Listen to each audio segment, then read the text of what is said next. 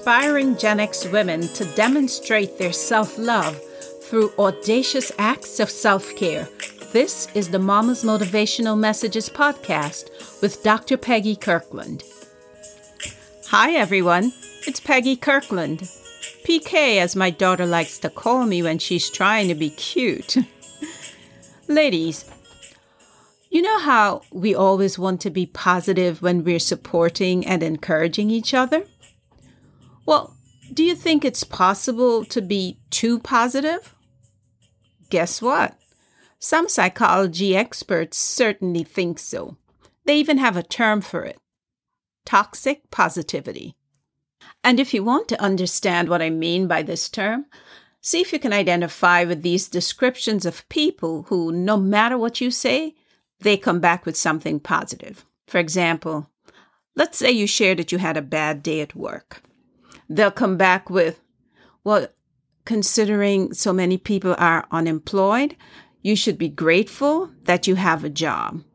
Well, we're not saying that that's not true, but that's not the kind of support you need in that moment. Or let's say, for example, you say that your kids are acting out. They'll tell you that you should be grateful that you were able to have children because they know many women who would love to be in your shoes. Again, true, but not what you need in the moment. Or if you say you're upset about not doing something fun, like going on vacation, for example, they will let you know that you should be grateful that you can go on vacation. The thing is that these kinds of people probably mean well, but they're sending the message that if you're going to be around them, you have to be positive. And that means that you can't be honest about how you feel. In fact, you might find yourself avoiding these kind of folk because they reek of toxic positivity. Because basically what they're saying through their behavior is that they're not acknowledging that all of life's problems can't be solved with positive thinking, because just being positive is not enough to get you where you want to go in life. It's sort of like setting out on a trip, getting in the driver's seat and just sitting there and being positive about your destination. If you don't have a plan, and if you don't put your key in the ignition and set out in some direction, you won't get anywhere. You'll just be sitting in your driveway or in a parking spot. But let me be clear. I'm not saying that you shouldn't be positive. It's just that there needs to be a balance between having positive feelings and taking steps that will give you positive outcomes. And if I go back to my earlier analogy, if you're planning to go on a road trip, you have to take the steps of making sure your car is mechanically fit, that you have a plan for how you will get there, whether you'll take the scenic route and linger in some places, or whether you just want the fastest route to get from point A to point B. The truth is that all that positivity that people spew out is really to cover their own bad feelings and emotions. In fact, they're what I call carriers of toxic positivity, because they're masking how they really feel, and they're showing the world their good side, while the other side may be hurting, or they have the perspective of, it could always be worse, or they live in that space of, it is what it is. And those are all mechanisms for sidestepping the issues rather than dealing with them. As you can imagine, putting your positive foot forward all the time may not be the healthiest way of dealing with situations and feelings that are less than comfortable. So then, what are some ways to deal with toxic positivity? I'm going to offer you 4 suggestions. The first one, remember, you can't go through life without experiencing both good and bad feelings. So when those bad feelings come up, share them with loved ones who can support you in what you're going through, or seek out some professional help if you feel your friends and family aren't skilled enough to help you. Number 2, don't try to ignore your negative emotions. Lean into them and vent if you need to. Number 3, Go ahead and have a pity party if you must, where you can express your frustrations, because it can't last forever. And don't keep blaming yourself over and over again. Instead, just acknowledge the issue, the problem, or the challenge, and then be willing to let it go. Do some exercises in mindfulness meditation if you need to. And number 4, don't get stuck with your hand on the replay button. In other words, don't keep looping the details of what's bothering you in your mind over and over again. Face it squarely. Ask yourself what you're actually feeling.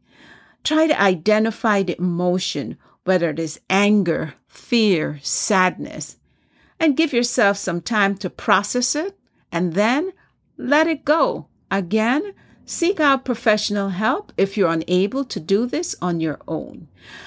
You can also do things that improve your mood and make you happy, like playing your favorite music loudly, taking a walk in your favorite park, observing the trees, the geese, the lake if you have those, the new and old homes in your neighborhood, parks where children or pets are at play, or rewatch your favorite TV shows. All of these things can create a shift in your mind and your body. The bottom line is that it's unrealistic to think that you have to be positive 24/7, or that people who show themselves this way are being genuine. In fact, several psychological studies show that this "I'm so positive always" behavior can add stress to your life and damage your psychological and physical health, because bottled up pain can cause you to ignore the real problem so you don't ever deal with it. But since you might not be able to do this on your own, here are some suggestions from the psychology group for how to move from making statements that are filled with toxic positivity to statements that show acceptance and validation. I'm sure you'll find these to be useful. And of course, you may have to practice using them for a while in order to make them part of how you interact with others, because it's difficult to change the way we do things habitually right out of the gate. It takes time. I'm going to give you 3 examples of how you can shift from making toxic statements to statements that are more accepting. So let's say, for example, someone is describing a terrible experience they had at work. Instead of saying, "Don't think about it, stay positive," say something like, "This is really hard. Just know that I'm here for you."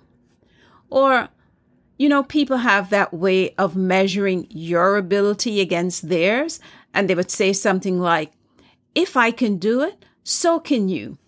Well, what this statement is not taking into account is that everyone's story, everyone's limitations, everyone's abilities, they're different. And you may not be aware of what is really holding a person back from acting. So instead, you might just ask them to describe what they're feeling and just be an attentive listener. Or someone might say, "It could be worse.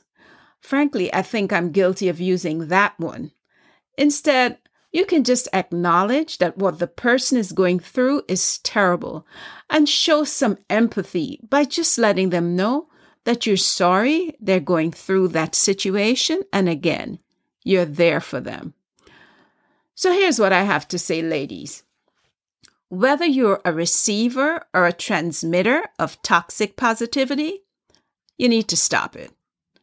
Transmitters, stop hiding behind your emotions and start learning to speak your truth. No one wants to entrust their truth to someone who is inauthentic. And if you know you're on the receiving end of toxic positivity, start setting some boundaries for how you allow people to have an influence on your emotions. You may even have to eliminate some folk who can't be real with you, for a time at least. Remember the following about toxic positivity. 1, you can't go through life without experiencing both good and bad feelings. 2, don't try to ignore your negative emotions. They're your emotions. 3, have a pity party if you must. This way you can express your frustrations. And number 4, don't get stuck with your hand on the replay button. Let it go. Remember, you can get started by picking one of these realities to act on and to think about as you move forward. Well, that's it for today. Did you enjoy today's episode? If so, why not leave a review? It will only take 2 minutes, and it will provide me with valuable insight as to what's resonating with you. Let me thank you in advance for doing that. All right, please open your arms wide to receive all the light and love I'm sending to you. We need more love in the world, so embrace it and hold it close to your heart. Till next time.